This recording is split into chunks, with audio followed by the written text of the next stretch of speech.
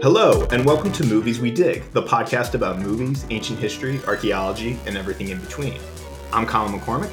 And I'm Elijah Fleming. We're two nerdy academics who research and teach on a variety of topics concerning ancient Greece and Rome. In addition to being professional nerds, we're also film nerds. We love movies, especially ones about our field, and we love talking about them even more. But we're not about criticizing movies for lack of historical accuracy or anything like that. Rather, we're talking about how these movies incorporate things like history, myth, and archaeology, and how it works or doesn't work. Yeah, and one day we're going to get there, but we're going to eventually get the seamless, automatic, rattle off the intro without even thinking about it. Boom, launch into a conversation. Some podcasts, they'll get into a 10-minute conversation hole and then oh yeah, let's do the intro. But yeah, so today we'll be talking about Immortals, directed by Tarsem Singh, a 2011 action-adventure film loosely based on a collection of Greek myths. So, regular question we always start out with. Eli, what's your sort of experience with this movie, and how did you first see it? What was it like on review, and do you dig this film? I don't dig this film. I don't think. This film confuses me so much, but I think it might be partially because I did first see it, again, like Clash of the Titans, on an airplane. And I remember that the plane landed before the movie ended, so my first watch through of this movie, I did not see the end. Mm-hmm. And so I was kind of excited upon a rewatch, and it just sort of ended. It was... I was so confused throughout the whole movie. So no, I don't think I can say that I dig this movie. Yeah, I think, thinking about it, I think I've seen this movie exactly twice. Once was in theaters because I was living with a group of guys in this kind of rinky-dink house when I was in college. It was that classic decrepit shack with too many dudes living in it. Naturally. And then we saw it in theaters, and I remember we didn't like it. And I remember there was a particular scene that for me broke the movie, or just kind of made me tune out, which we'll get to in a minute. But then I saw it again, and I remembered this movie fairly well. But the sort of more I was thinking about this movie, and I was watching some interviews with the director, and I kind of there's things about this movie I find very interesting, but I would say I don't dig the movie. There's my first note that I have in here is that nothing makes any goddamn sense. No, at all. I almost wanted this movie to just be a fantasy story that wasn't trying to connect to any sort of Greek source or Greek myth. It would have been almost better if it was weirder. It would have gone farther, because it didn't work. There was no connective tissue between anything that happened. And I think we're going to pray, because this movie came out shortly after Clash of the Titans. And in some ways, they're kind of very different. In some ways, Clash of the Titans is more of a kind of traditional approach to a myth movie or a sword and sandal movie. It falls into a pretty well-established tradition, going back to the 1960s, Jason and the Argonauts, and then the 1980s. Clash of the Titans, and there's a pretty of the look and feel of the movie, and this is very different from those. It's a very kind of different movie. But at the same time, I think this and Clash of the Titans kind of suffer from a lot of the same problems. Mm-hmm. So the first kind of item on my docket, the thing to talk most about this movie is just the visual style and the storytelling style and the whole design of this movie. So the visual style, I don't automatically dislike. I think there are some really beautiful shots in this movie. The colors are very strange and sort of ethereal. But what did the director say? It's something it's a Caravaggio, but Fight Club or something like that? Yeah, exactly. And so, I was reminded, I didn't realize, I think when I first saw this movie, but upon review, it makes complete sense, because I haven't seen his first movie, The Cell, but Tarsem Singh's sort of other movie that we might call a breakout, but I remember liking a lot, was The Fall, which has a very similar, very striking visual style. Yes, but and I did not realize that even when I rewatched this, and Nick, when he watched it with me, and he said, "This reminds me of The Fall." And so I looked it up and I was like, holy it's the same director. Yeah. But I remember really liking The Fall. I think The Fall was a really good movie. It's been a while since I've seen it, but I remember I was really struck by just the imaginative visuals and that it was kind of fantasy, but it was almost kind of like a Dali painting or something like that. Yeah. There's these really striking, like the colors and the imagery and the costumes, and they were sort of ridiculous in some ways, but they were very arresting. Yes. And there's a similar thing going on here. But also like you said, like in an interview, the director was talking about that he didn't want to do it in the style of, say, like the way Greeks viewed themselves or like a Greek style. He actually kind of describes sort of Greek art as almost kind of cartoony, which I think is actually kind of fair. Yeah, not wrong. Yeah, because like if when you look at sort of reconstructions of Greek art, particularly like sculptures, it's very, very like the first reaction people have when they see reconstructed Greek art is that it's kind of gaudy. Yeah. It's like very, very bright colors and very sort of clashing almost. And he said he wanted it to Tarsem Singh wanted to make it more like a Renaissance painting, like in the style of like the way the Renaissance artists viewed the ancient Greeks, which was sort of anachronistic but very impressionistic. And I think that tracks because there's that one scene that was sort of in the trailer, and then didn't really make it until the very, very end of the movie. But it looks like the Sistine Chapel almost like come to life because it's like they're all in the sky. And they're like, there's this battle in the sky, and everyone's got these like drapery that's flying all over the place, which is like it's cool image. Kind of cool, and I wanted more of that because I think what worked about The Fall was that there was the like normal storyline of like real people, and the fantastical visuals were in the girl's head. I think the little girl, it's like the story that he was telling, and she was imagining it, and that works in a certain way, but this is like all in somebody's head. And I think it should have been more. Like I wanted it to be, if it's going to be this weird, it needs to be really, really weird. Yeah, like really, I almost wonder how much of that was the director and how much, if there was, I don't actually know, but if there was like studio pressure that like the studio execs were like, we just kind of wanted like a bankable, action adventure movie. Like, and you gave us the Melty Clocks painting. Right. Well, that's certainly what I think. Obviously this movie suffers from a lack of plot. Yeah. I really feel like they started with some sort of storyboard or like photography imagery. And then we're like, how do we get these characters in this position? Yeah. And they wrote the script backwards. Yeah, I know. And actually, when I was watching an interview, when Henry Cavill signed on, there wasn't even a script. They had filmed one scene and they didn't have a script yet. And there are all these changes we can talk about later. But like one of the, like originally Henry Cavill was going to be a prince or like a noble, like sort of like in the Theseus myth where he's like the king's son, and then that changed later on. So like, yeah, it seemed like it was kind of written in reverse. And I'm also sort of reminded of, because we talked about in the 300 episode that one of a criticism you could, I think, fairly levy against Zack Snyder is that there's a lot of sort of style over substance, that he gets these great sort of painterly shots, but it's all about, I think I saw one critic describe it as he has sort of moments but not scenes where they like there's like cool looking imagery but there's nothing sort of underlying it just sort of looks cool and it stops and starts there. Yeah, that's certainly how I feel about a lot of Immortals. But then there's there's the things like I think there's like interesting things about this movie that the movie itself kind of undercuts. And like for example, like we're in this sort of that the timeless fantastic, I'm just going to keep coming back to Salvador Dali, but like that surrealist or even like Renaissance Baroque feel of this movie is constantly, for me, kind of undercut by constant sort of weird points of specificity. Like the beginning of the movie says it takes place in 1228 BC. Yeah, there's no reason for that. Yeah, like why? No. Why give a date at all?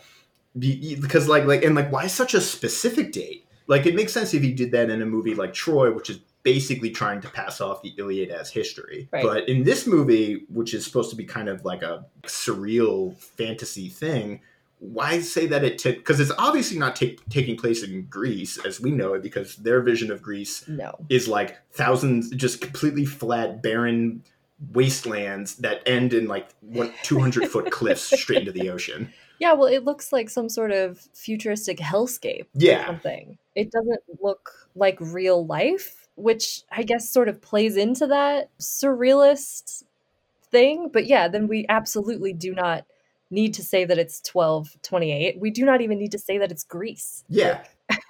They also mention things like, they say it's like the Kolpos Peninsula, which took me a while. I was like being dumb. I'm like, is this a real place? And I'm like, no, Kolpos in Greek just means like bay.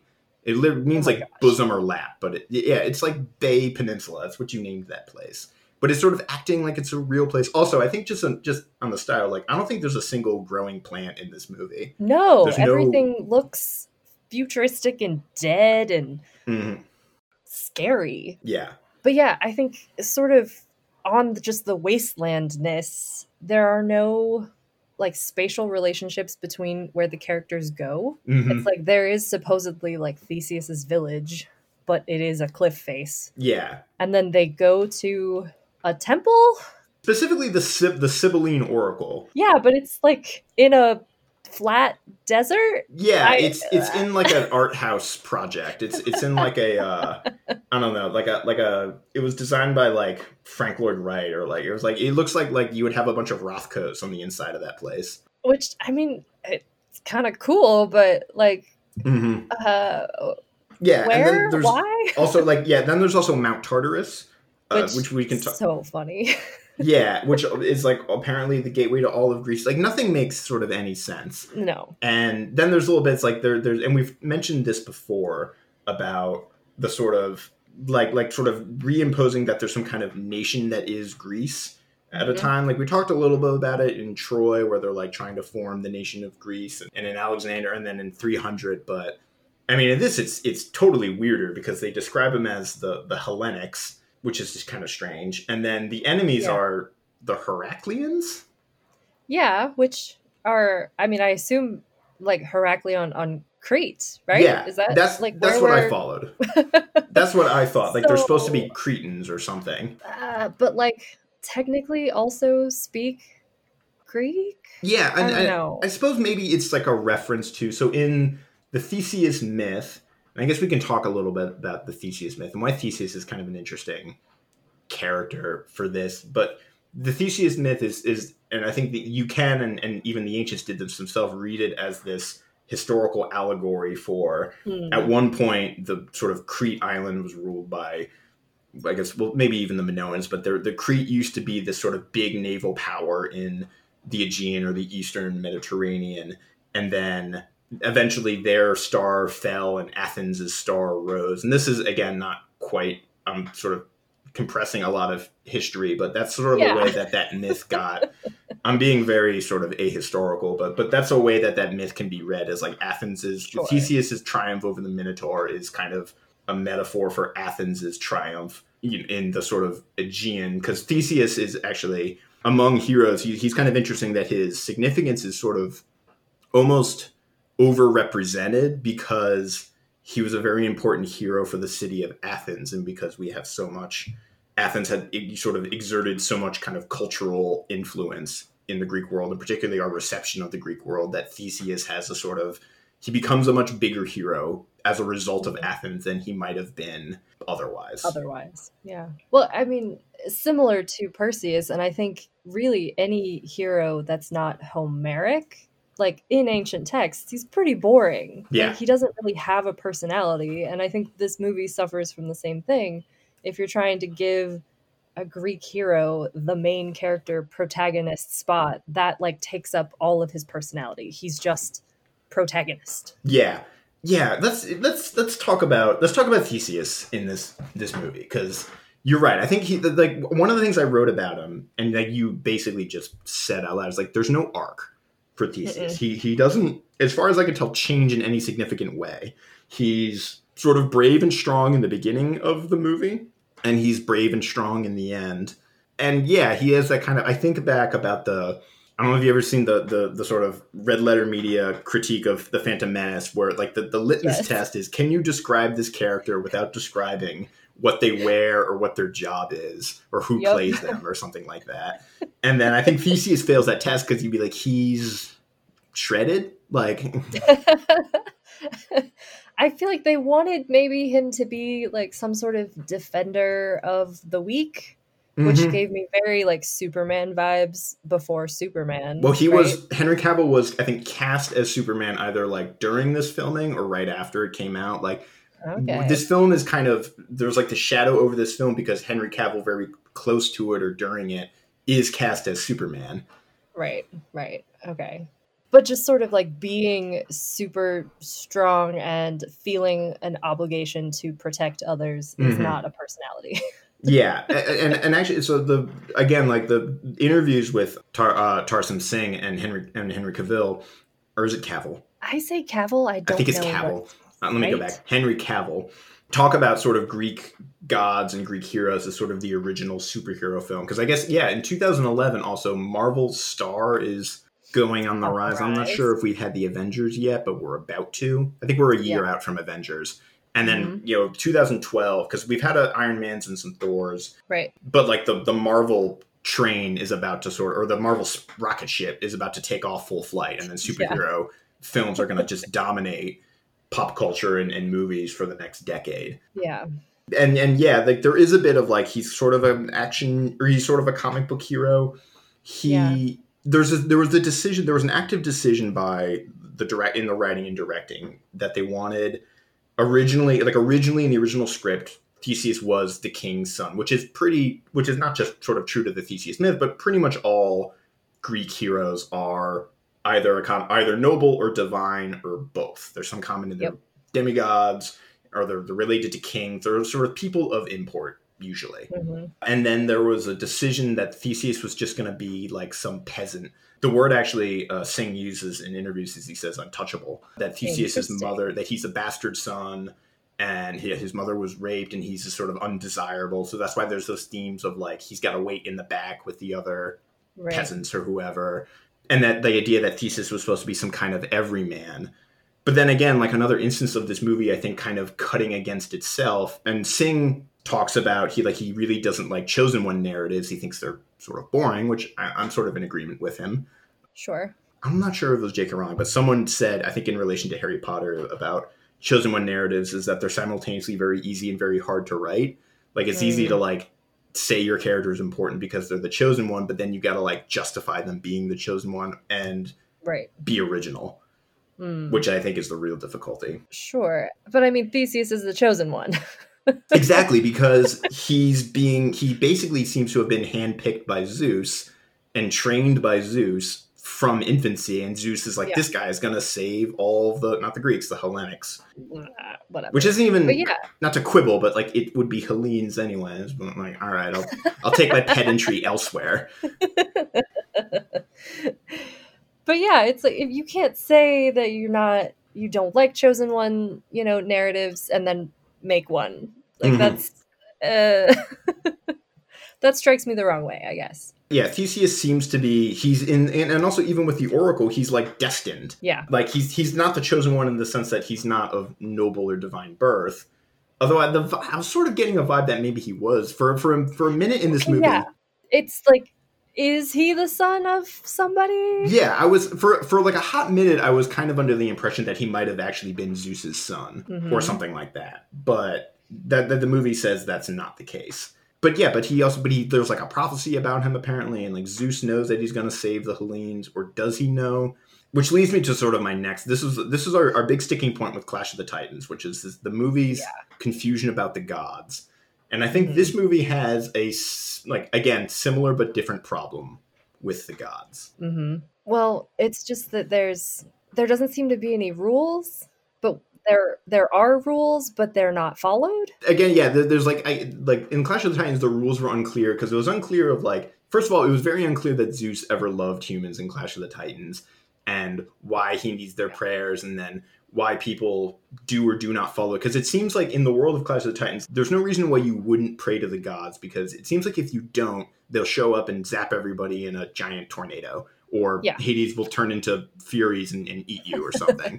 Like there Yeah. seems to be a huge incentive that Legit. I mean, which I guess is incentive to rebel, but they're also like, there seems to be incentive to worship them. And I think this movie is actually dealing with kind of almost the opposite, because the director has talked about that the kind of the issue is like this movie's sort of about faith, which is again sort of a pretty, and then I think this isn't a sort of flaw of the movie. It's like it's a more sort of anachronistic, very kind of Judeo-Christian. I mean, many world religions, but the idea of like, kind of the idea is like, if there are gods, why do bad things happen? Right. And this movie's answer seems to have to be about free will. That man can only show their true nature if they like are unsure about whether or not the gods are there. Right. Or like it's like either fear of punishment or like a positive hope for salvation. Yeah. And the ancient communities like Romans as well did not have a concept of salvation. Mm-hmm.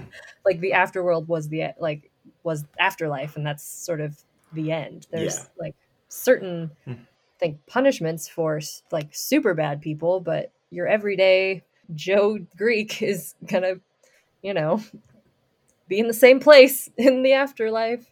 Mm-hmm. And so this like, whereas Clash of the Titans, I think, sort of like introduces this idea of like, we shouldn't follow the gods because they suck and they're basically tyrants, which again, it doesn't really follow through or pay out in a meaningful way because that central conflict is never really resolved and is just sort of diverted, and then we just get a different ending that doesn't really attest to it. And I think this movie does kind of the same thing, where it's like there's the gods have this the gods seem to have this arbitrary rule that Zeus sets up of no intervention. And does he ever say like why? I think he like says it. They need their own free will. Like, yeah, because I think he says like they need to do it themselves is like basically Zeus's premise. But then again, like the ending, I think undercuts that because they don't do it themselves. Not at all. It's not like the humans sort of rise up and just defeat Mickey Rourke or the army. Like what happens is like the humans fail. Mickey Rourke lets the Titans out. Then the gods, like once the Titans are out, then the gods say like, okay, all bets are off. We can come down and do stuff. And then Zeus, they defeat the Titans. And then, well, again, by the way, another sort of just thing, like Zeus has the whole pull the mountain down move, which if he had that in his arsenal, why didn't he just open with that move? I don't know, because I thought that it was sort of like I'm going down with this ship sort of thing. Yeah, it's like pull the mountain down.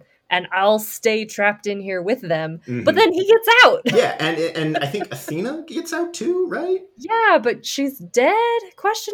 And like she's the only one that he saved. I'm pretty sure there are a few other dead gods down there. But then in the sort of end credit scene, I rewound and paused because Poseidon is back in that last shot. Like you see Zeus, you see Athena, you see Poseidon. So maybe maybe the other gods somehow get brought back. I don't know. But also, did the Titans get out? Because there are also Titans in that last scene, I'm pretty sure. I get. So it's I don't know. Why did you pull down the mountain if it wasn't going to work? And it also seems like the Zeus pulling down the mountain is basically what beats the evil army. Yeah. It's almost like the end of Lord of the Rings where like when Sauron destroys and then like the ground caves in around where all the orcs are standing, but none of the people. Yeah, which I thought was like very convenient. Oh, for sure. But there did not seem to be any rules to how the gods. But maybe that's the problem when you work with gods as characters, because at some point they need to have limits and checks on power. And I think in some parts of this movie, it sort of seemed like there was just like super crazy powerful god that could step in if he wanted to and fix it with like a snap of his fingers. Yeah. But wasn't going to for reasons. I feel like Luke Evans' Zeus sort of talks about the like we can't intervene rule as if it's some kind of larger cosmic rule that they all have to follow whether they like it or not. But then when I think it's Apollo breaks that and he comes down and just saves Theseus and his friends. And then Zeus comes down and he's like, you broke the rules, man. Now I gotta kill you. Yeah. Which again just seems sort of very like why is he following this very arbitrary rule? Because then it also seems like, man, I feel like you guys really could have used Apollo in that last fight, but you had to kill him. I think it was Ares. Oh, you might have been right. But also I couldn't really tell them apart. But also, stupid like stickling point. Doesn't Poseidon help them out first? He like Yes, he creates does. the wave. Yeah, and he doesn't get killed. and I think it's like a, they kind of, they like skirt the rules, or the way they frame it is like the gods are like, oh, we got to do something, and then someone looks to Poseidon and is like, sea sure is dangerous this time of year, and Poseidon is like, yeah, it sure is. So like, I'm gonna go do a thing, and I'm like helping but not helping. Like, I don't know, it's sort of it was like a bylaw or something, that like how Poseidon got away with that. But again, like, second point of divine intervention, the humans didn't do it by themselves. They got, and to say like, Zeus's whole training since childhood of Theseus seems like it's and I think Athena says this is like, you're really riding the line here. Yeah, that's pretty interfering. Yeah. Turning Theseus into this like ultimate badass. Yeah. Which again, like, how does Zeus know that Theseus is gonna be this chosen one? There's like, then like, if Zeus knows, like, does Zeus know how it's all gonna come? He doesn't seem like he does. No, but like, he's doing the choosing, I guess. He's like, I'm training this person to be, because he's like the best of the one? Hellenics or something like that, I guess. I don't know. Yeah, it's just kind of, I feel like when you think and like tease it out of like what the gods are doing and why, like, it kind of doesn't make any sense. No. Similarly, in terms of motivation, actually just generally, I think like motivation, that's like the big problem of this movie. Like a good character needs like a want that audiences kind of understand. Like, it's very clear to the audience, like, this character wants X, and here are the obstacles between them and X. And this movie is like, what do we want? Like, why is Theseus helping? Why is Theseus doing everything that he's doing? Revenge, because they killed his mom? Yeah, I guess. Mm-hmm. I guess. But then also, like, the gods told him to? Yeah. I guess. Or the oracle tells him to? I guess. He's got, like, does he care? He's supposed to be, like, the savior of his people, but he doesn't really seem to really care about the people. No. The people who were very, very mean to him, by the way. Very mean. And, like, he fights them in the very beginning, at least, and it's, like, not included. And then on the flip side, the villain's motivation seems very vague and unconvincing. Because why does he want to release the Titans? He said he has a whole speech about, like, in the very beginning, where it's like his family died and the gods did nothing. Therefore, I hate the gods, so I want to kill the gods. And to kill the gods, so I'm going to release the Titan and then rule. Like, I don't know, like, it sort of seems like, what happens after you release the Titans? What's going on here? Yeah, well, I mean, I guess it's sort of an end of the world kind of thing, right? It's like, the world is terrible and it took everything away from me, so I'm going to end it? Yeah, kind of. Yeah, I guess that sort of makes sense. And there's also just, like, not a lot. Like, we don't really know who this guy is. I think he says that he was once a peasant at some point. It's all just sort of very confusing. And this episode is like in danger of us just like going on a slew of like, well, but why was that happening? I know. And why this? And like, again, like, are we thinking too hard? like I think we are. I mean, but I think this movie wants us to think hard, but it doesn't really have a lot of food for thought. Yeah, I agree. Well, I sort of wish that the whole Minotaur part of it wasn't there. Yeah. Because I feel like that was really shoehorned in the very, like, barest possible way that was like, well, it's a Theseus myth, so I guess we have to have a Minotaur. But it's just a guy in a helmet, and the labyrinth is just like the necropolis, like the burial place. Yeah. It's like a very small, I got the impression that it was a pretty small labyrinth. Yeah, it's like, it doesn't look like a labyrinth. It doesn't look, like, there's a bit where I think he, like, cuts his foot so he can follow his footsteps on the way back out or something like that. We don't get there. I have no idea actually how big, there's sort of a labyrinthy element to that whole building, but I have no sense of how big it is. Yeah, well, I mean, some of the staircases had sort of like an MC Escher looking, like, staircases to nowhere kind of something. But no, it seemed to detract from everything else. Yeah, which I guess is like there's two points that we can talk about then that we were going to bring up, and one is that this movie is kind of, I said at the beginning, it's sort of a collection myth, and there's kind of two sort of unrelated myths that are kind of grafted together in a very sort of weird way. And then the other is just like the Minotaur itself, which we can get into. But like, yeah, like there's the kind of two myths working here are sort of the Titanomachy, the kind of this war, this, you know, cosmic war between the gods, and then this sort of older generation of immortals called Titans. And then also the Theseus myth, which is, at least in sort of Greek myth, like a completely just sort of separate thing. And that these are sort of layered on top of each other in a way that doesn't quite make sense. And I wonder which came first. Like, did they decide to name their hero Theseus and then work in the Minotaur stuff, or? Yeah. Well, because I feel like the source for a Titanomachy, if we're going to talk about sources, would be Hesiod. Mm-hmm. Is it 8th century? 8th century poet? 8th, 7th, something like that. I feel like we give his dates like 750, maybe a little later. Yeah, that's about right. He's about contemporary with when we think Homer might have been kicking around a little, maybe a little later, but yeah. And his work, the Theogony, on just like the history of the gods, I would say is boring. It's like you don't like list. You mean you don't like lists of the 50 daughters of Nereus? That's just I don't. a dozen lines of just names. That doesn't do it for you? It does not, Colin. It does not. And so I have a hard time. Got a Hesiod hater over here. Right? I'm sorry. I will not apologize, though. I do not enjoy Hesiod. And I have trouble thinking that somebody would read it and be like, you know what would be an awesome movie?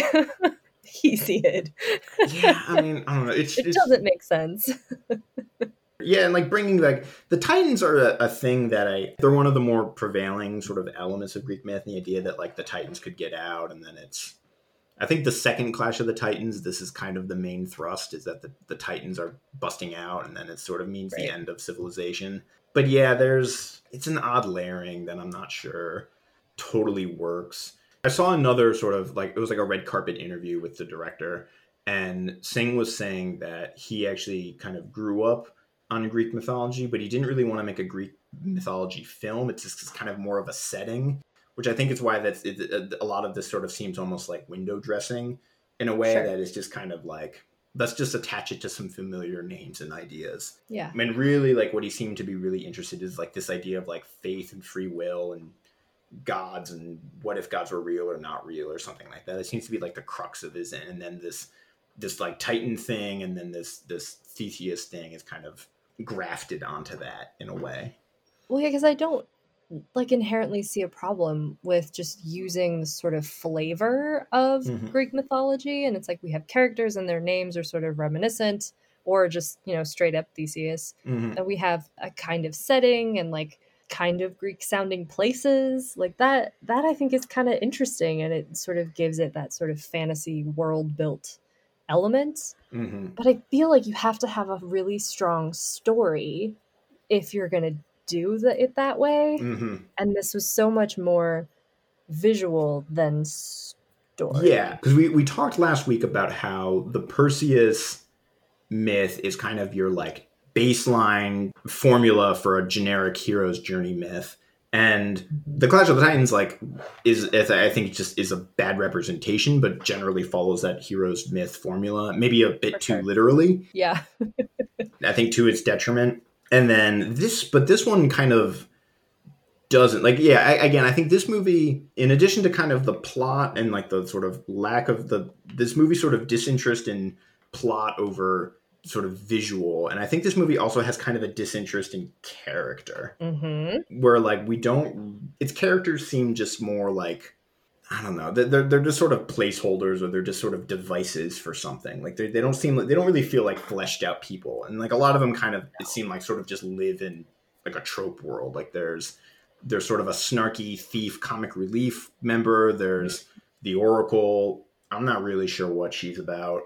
She's just kind of like a spiritual guide. I don't know. Like she's almost not yet. The villain is almost like wrapped in like, my family died, now I'm going to seek vengeance on the world. They all seem very impressionistic, or like, what's the word I'm looking for? They're not like fully fleshed out people. They're just like, well, yeah, they're like sketches. Yes, exactly. Characters. And I think that does sort of work if we're looking at this as, say, a Renaissance painting, where you have, you know, identifiable sketches. It's the impression of an idea. yeah, of who people are. It's like you can usually identify saints or different angels by what they hold or what they wear. And Hmm. we kind of see that. It's like, well, this guy has the sword, he must be the hero. Hmm. You know, this girl is draped in a red cloak, she must be the female protagonist or Hmm. whatever. This guy has a scary helmet or a Hmm. mask or scars, they must be the villain. So that I see that from like a Renaissance painting perspective, but it's a Renaissance painting is not a movie. Yeah, yeah. The story is not there, and which also kind of, which I think translates not only just like these characters sort of on their own don't really have a lot of inner life to them in a way Mhm. that sort of feels meaningful or relatable or like endearing. These characters, like, yeah, there's not a lot of innerness, but there's also, that also translates into like very little chemistry between any of the Mhm. characters. Like, it doesn't seem like Theseus and his like band of brothers really even like each other, like these former No, captives that he has. not at I'm not all. sure why that horse thief guy, Stravos, is that his name? Um, yes? Something like that, like why he sticks around, like where he suddenly like decide, like why he suddenly decides to like grow a spine. And then really the bit of chemistry that bugs me the most is there is like no chemistry between Frida Pinto and Henry None. Cavill, which like kind of bums me out because I think they're both like very good actors Yes. and have like, I've seen them in other things have great chemistry with Yes. people, and it seems like very hard to be, particularly I'm thinking to be across from Henry Cavill and not have like any chemistry, because like that dude just like radiates charm in a lot of ways. Like if you Right. see like the Man from Uncle, like it's like he's Okay, so. yes. I was going to talk about this because I do think that Henry Cavill works better when he can have an element of humor. Hmm. I'm thinking The Man from Uncle, in which he sort of plays like a smarmy Yeah. character. It's kind of a smartass. And that works so well. And he has great chemistry with everybody in that movie. Hmm. And I think like The Witcher too, to a certain degree, he has Yeah. this like deadpan, grumpy old man Yeah. persona, which works. Hmm. I haven't But seen it yet, but it looks like in there's the Enola Holmes thing that just came out on oh yeah, Netflix, and he's in I've seen the that, trailer. and he's like Yeah. sort of a very, I think he's like a very endearing Sherlock Holmes, which some people are like, that's not really Sherlock Holmes, but like, but yeah, Henry Cavill just like radiates this kind of charm. And then like I mentioned that there was one scene that really like killed this movie for me. I mean, a lot of things kind of don't work in this movie, but it's that the like sex scene between It's Frida weird. Pinto, Mhm. and it is like the least erotic sex scene I have ever seen. It like it nothing has made me want to take a vow of celibacy more than just seeing like it seems like somebody is off stage like pointing a gun at the actors and being like do the love scene, because neither of them seem like they seem like they're just like going through the motions for the Yeah. characters, and it just seems so weird, and I don't get it. Like they've known each other for like a day, but then there's a Dang. bit where the Oracle has a line about like she's like, you're right, the visions are a curse, I hate having the visions. And then it's just like, is she just doing this to like not have visions anymore, and which is like a weird element to Yeah. that. Mhm. It felt very unnecessary, I guess. Yes. Well, because it's sort of the love at first sight trope where Mm-hmm. it's like these characters have known each other for like 2 seconds Mm-hmm. and suddenly in the next scene they're having sex. And it feels like an even farther jump and it's just as jarring because they didn't seem to really have personalities to begin with. Mm-hmm. So it doesn't really mesh together at all, but I do know that she had a body double for the sex scene. Oh really? So I don't know how that works and when you film something like that, but I can't imagine it's a comfortable experience, but it didn't work. No, it felt, I was uncomfortable Yes. in that scene for many reasons. Also, I think because they're in Theseus's like childhood bedroom, but Yeah, it's not great. It's not so, great. so it's all sort of very strange. And then there seems to be, the character motivation seems kind of very thin. The like Mhm. larger rules this film is playing with seem very thin. Yeah, and it's just kind of draped in this, I don't know, these like questions that never, it is like the central questions and issues that this movie brings up, i.e. about like fate and free will and the gods and stuff, aren't even resolved in the film itself. Right. Because then there's that ending that seems to be, I almost was like, is this like setting up a sequel? What's going on? Because then it's like, we need you, Alchemist, to get ready because there's this war going down in heaven, Right. which is just like, yeah, like that seems like so weird. But also how like crappy is that? It's like Theseus dies, becomes a god, maybe Yeah. has an apotheosis, and then is like drafted to fight this battle in heaven. Like that Well, sucks. everybody knows that when you die, you're actually just drafted into the skeleton army. It's almost Naturally. Halloween here as we're recording this, so get ready for the skeleton army jokes. Yes. But yeah, he gets. I guess he does die and apotheosizes. But I'm not even sure. I guess he was brave, but what did Theseus actually accomplish? Other than really just kind of, he killed the king, he killed Mickey Rourke after Mickey Rourke basically accomplished what he set out to do. He didn't Yeah. stop Mickey Rourke. Theseus didn't stop the Titans. Nope. The Titans got out and the gods stopped them, and then the gods' battle with the Titans destroyed Mickey Rourke's army. So that's the sort of problem, because it almost seems like Theseus was everything Theseus did was kind of irrelevant. Yep. Maybe or maybe not. No, because I mean, he finds, what is it, the Epirus bow, the like bow that has the big powerful bomb arrows on it. Yeah. But then he loses it Instantly. like yeah. instantly. Like had Theseus And he- not done anything, Hyperion might have never found that bow. right.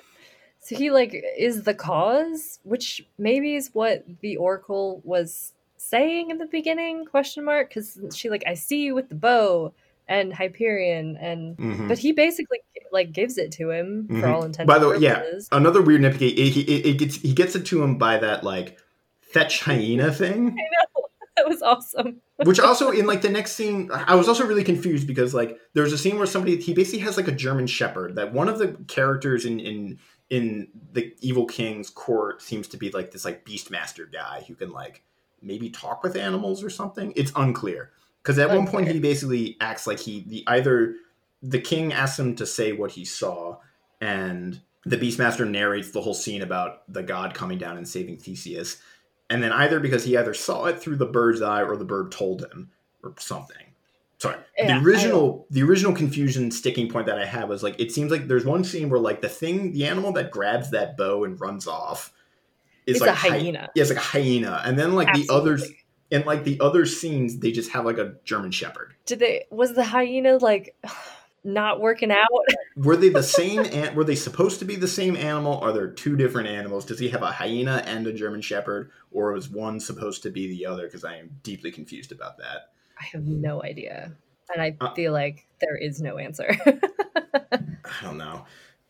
Other weird things. I do think it was setting up a sequel, though. I think that's what they wanted. This movie did fairly well, I think, box office wise. Let's see, the budget was $75 million, and at box office 226.9 million, so almost $227 million. Seems like a pretty good return. Yeah. I don't know if Tarzan Singh didn't want to do it, had no ideas, like nobody was there to take it.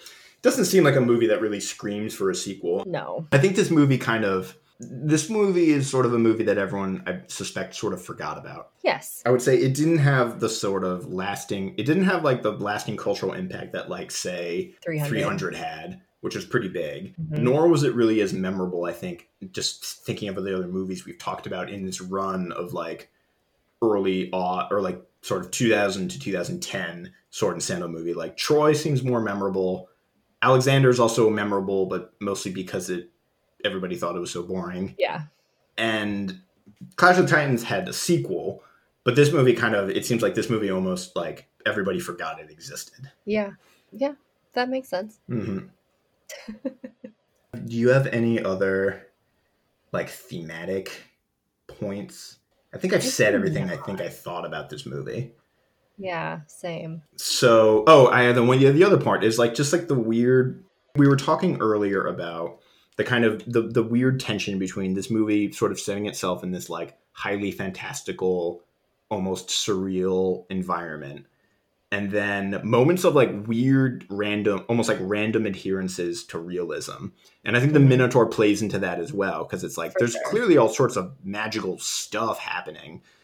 But then we're almost gonna go the like Troy direction and like literalize or like realize the Minotaur as just like some dude. Right. And then later in like there's like that sarcophagus at the end, and then it's re-represented as Theseus fighting like an actual bullman person. Yeah, which I mean, maybe if they had just decided to do like the Theseus myth and we're like there is this like creature that we can sort of go back and historicize as a scary dude in a Mhm. scary helmet, and that was sort of the big bad, and that was the main arc. Mhm.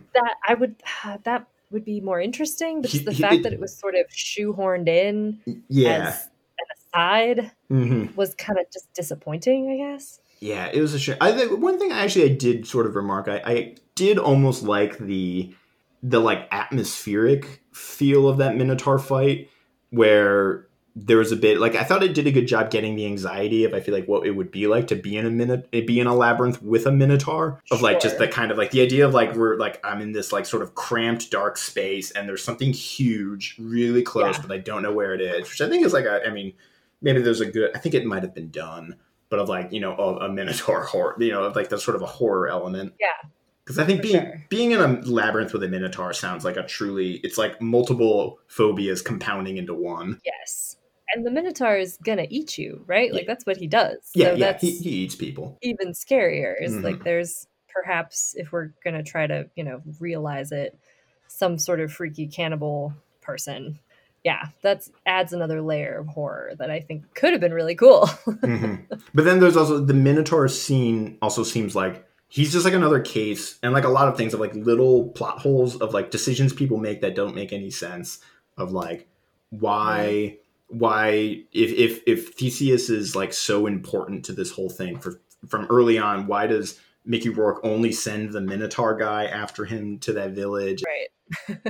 Like why is it so necessary that the peasants in the beginning not march out with everybody else on the first day? Yeah. It's just like there's like little things that kind of don't make any sense. Do you have any like other good fun facts about this one? Because I'm Are we in? exhausted on like the theme level. Oh yeah, I'm ready for fun facts. Okay, so we talked about sort of like the weird specificities of like 1228 BC, the Copos Peninsula. I think this is an interesting film to think about, regardless of myth and history, to think about in the arc that is Henry Cavill, because Sure. this was I think kind of his break. He was basically an unknown before this movie, and I think the studio itself was kind of nervous about him, and then he got cast as Superman. It's funny because like he was an unknown. I had no idea who he was, but it turned out he was like a super bankable star. Yeah. Oh yeah. I mean, he'd been in like a few little things. I'm trying to remember Yeah, what was all before that. But in the same sort of like how in a different universe, who was it? Sam Worthington like could have been a a big name star. It's like this in this universe, yeah. Henry Cavill is the big name star. Oh, he actually Henry Cavill's been in a lot of stuff before this. Some smaller movies. Yeah. He had bit roles in like The Tudors, I want to He was in the say. Tristan and Isolde movie in 2006. Oh yeah, he had long hair. I remember that. He was also in Stardust. Oh, I think I remember. I think he's the obstacle boyfriend in Stardust. He's the like pompous. He does. He has that little mustache. It's so good. Yeah, he's like the pompous guy that the original love interest is Yep. like ends up Yep. marrying or something like that. That's funny. This movie is another. Every time we get to these movies, we notice these like weird parallels Yeah. of like actors, and this is again where like actors like sort of have like weirdly pair up or like appear in sort of similarly themed movies. Because the one that jumped out to me was Kellen Lutz was Poseidon in this movie, who for a second, for whatever reason, he kind of reminds me of Taylor Lautner. Well, they were both at Twilight, so Oh, that's right, because he was the older brother in yeah. Twilight. Yeah, so he's Poseidon in this movie, and then in 3 years' time, something like that, he's going to be Hercules. We mentioned Luke Evans, who was Apollo a year prior and in Clash of the Titans, and now he's Zeus. Which is Which is kind of kind of yeah. What do you think about like the design of the gods? I hate it. I hate it so much. That they all have to wear those kind of gold mini skirts. I mean, visually, I guess it's supposed to be like fun and dramatic, but it just looks like a bad Halloween costume to me. Like their helmets look plastic, and it's maybe supposed to be like ethereal and like shocking and like how clean they look because everybody else is so dirty and filthy and brown and they're all Mm-hmm. like bright and shiny, Yeah, but it just makes it look fake. they wear those like absurd helmets or like Oh, hats. Like their regular like day to day is like they're basically sort of mostly naked, and then they have some kind of like big thematic hat, yeah. and it's all gold. So weird. Yeah, it was an interesting design. Yeah, Luke Evans has that kind of He's got that little mustache thing. I didn't mind him as Zeus. I thought that was fine. But Yeah. like the rest of the gods are just they look exactly the same. They Yeah, all I look have no idea, with the exception of Athena, because she's the one girl girl. god. Yeah. Yeah. It's kind of odd. It's also interesting just that they like the pantheon seemed very limited. Like there seemed to be some notable absences, but also like you said, I couldn't really tell who was who. No, not at all. And yeah, the helmets I thought were really distracting and maybe sort of prevented any Mm-hmm. further characterization of Mm-hmm. them. But then they like changed helmets in the final scene. Yeah, Like some of them because have at the different end helmets. they're all wearing the like matching outfit, which is basically like the gold variation on the Titans outfit. Because the Yeah. Titans have like the red mask, and the Titans seem to be covered in some kind of like chalk or something like that. Yeah. And then the gods have like just sort of a gold version. But like you said, actually all of the like arms and armor kind of looks plastic. Mm-hmm. Yep. Like particularly like that those like sort of silvery blue matching uniforms that everybody wears at the end. Like I think there's Yeah. one scene where somebody like takes one of them off, and you can just see it like Yes. flopping It around. just flops. It looks like foam and it's just so very clearly fake. It's like, yeah, like you're right. It's like something you get at like a Spirit Halloween. It's like Yeah. like the 300 or like Roman soldier armor. It's just kind of Yep. like a little flimsy plastic thing. Yep. Yeah, kind of strange. Oh, speaking of other parallels, well, no, you mentioned this one. Yeah, so Joseph Morgan, who plays Lysander, was Philotas in Alexander. I Was think Philotas? he's the one who gets like speared in the gut or something. He's like one of the ones that's executed. Oh yeah, he's the one that he's the conspiracy guy, right? Yeah, That yeah. they because he's the one that like nobody really defended Philotas, but nobody really liked Philotas. That's the like Yep. that's the only bit I really remember. Yeah. But he's just one of those like nameless faces in the background of Alexander's entourage. Yeah, he's sort of a pitiful character in this movie. Yeah, he's the worst. I mean, yeah, he's like this weird. Like a lot of horrible things happen to him, but he's like he's an odd character. Again, he also feels like kind of a trope, like a sort Yeah. of that there's always like a traitor character who has to get his comeuppance. Well, yeah, because it's like he was mean in the beginning, but the terrible things that happened to him, like I didn't feel like I was like I didn't hate you that much. Yeah, because I guess he's a deserter, so there's like no. So I guess he deserves the worst or something. That's the sort of. I think that's this movie's logic. I guess. I don't I know. don't know. Speaking of, we kind of ended on because we talked about this with Clash of Titans. We're thinking we were sort of saying like we don't really want another Perseus movie. No. Would you take this premise, or is this just too out there to like to take something out? Because we like the other movies like Troy and 300 and Alexander have like a historical basis that you could spin something out of that we talked about, Right. like a 12 episode Netflix special. But this movie, I don't think I would do any sort of movie or mini series or anything about the Titanomachy or anything that was involving Hesiod because it's just yeah, a list. It's just a list of names. And unless it you would have, feel like a lecture because it's a Yeah. lot of because in Hesiod it's like X, so and so begat so and so, and so and so and so and so united and begat so and so. Yeah. There's a lot of that. it's But yes. there's no story there. There's no Mhm. plot really. Mm-hmm. And so I think just like Perseus, I'm not super excited about any sort of Theseus story, although I think there are opportunities for interesting things to like be attached to a Theseus story, like Ariadne, Mhm. who originally helps him in the labyrinth, but then he like abandons her on an island, right? Yeah. Yeah. And Yeah, then he does. she like marries Dionysus eventually Yep. in one of the versions. Like that's a fun story. Yeah. Theseus is also he's another one of we talked about like a lot of Greek heroes kind of do a lot of bad things. Yeah. And Theseus is another good example. There's a lot of like Theseus being kind of a jerk. I was reminded of two things. One is the Oracle's name, Frida Pinto, the love interest character, is named Phaedra, which is interesting. Yeah. It's one of Theseus's wives, but she's attached to a whole different tradition. Yeah. So it's interesting that they went with that because Ariadne is usually that's like his sort of first wife. Right. I don't no, not even wife, but No. Ariadne is the one that helps him with the Minotaur and the labyrinth, Hmm. and he leaves on an island subsequently. Yep. Real chivalrous move. Yeah. Stand up But guy. he has almost in a way that like this is a different take, but one of my favorite. not favorite, he kind of sucks, but like a character that's sort of interesting to think about is Pirithous, who's Theseus's like best friend, and is kind of the dynamic between them is Pirithous always drags Theseus down into some bad, like he is like that friend that gets you into trouble. And the one that I particularly think about is Pirithous has this idea that he wants to marry, or that he should marry Persephone, Hades' wife. And so they go down to the underworld together to kidnap Persephone, basically.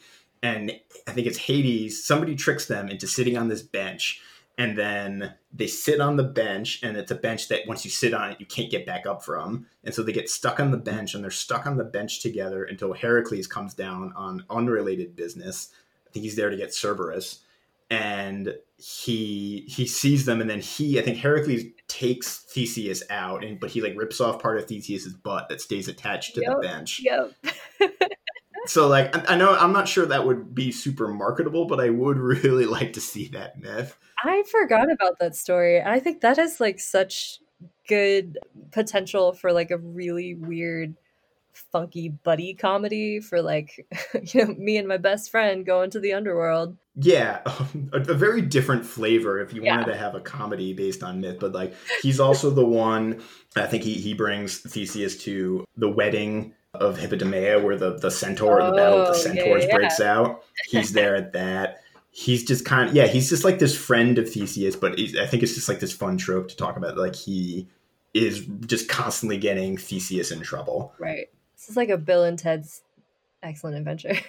But it's it's like it has that like, but like it seems it has like almost the energy of like an early Apatow movie. Oh yeah. Of like Seth Rogen and James Franco just kind of like getting into trouble.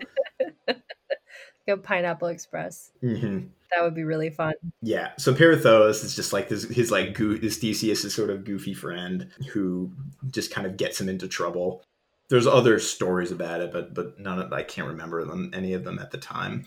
Yeah, I mean, Theseus is again like he's a hero that he's a Greek hero that you could easily vilify for sure in various kinds of ways. Yeah. Vis-a-vis the Titanomachy, I don't know, like you said, it would be kind of it would be a very exposition heavy thing. Yeah. I don't know. There's a young Zeus movie in there somewhere. Sure. Zeus's rise to power, but I don't know. But I see like that could go a couple different ways, and I feel like if you're going to sort of stick to the very god power supernaturally part of it would be really weird and funky, because gods were eating each other and like then threw each other up, and so that could be strange but fun. But on the other side, you could probably historicize that, I guess, story, not necessarily about the eating, but sort of a young god overthrowing an older god in a more socio-political, like, I don't know, high stakes politics kind of show. Be kind of fun, almost Game of Thronesy. Yeah, I think this movie. I think the verdict on this movie is just kind of interesting at the surface level, but then as we tried to dig into it, I'm not coming up with a lot of like I kind of exhausted a lot of my thinking points sooner than I thought I would. So. Makes me want to rewatch The Fall. Yeah, which we can do. Yeah. So, yeah, I guess this movie sort of maybe inadvertently led to a Henry Cavill Superman, but which I also don't love, but it's fine. So, you ready to put this one back in the ground? Yes, I am. Bury it deep. All right. So, thank you again for listening, and we'll be back again soon with our next episode. Is likely going to be the 2014 Hercules starring Dwayne "The Rock" Johnson. Woohoo! Which has a little bit more life and energy, I think, than this movie, but we'll see. Maybe we won't come up short. So until next time, thank you for listening, and bye.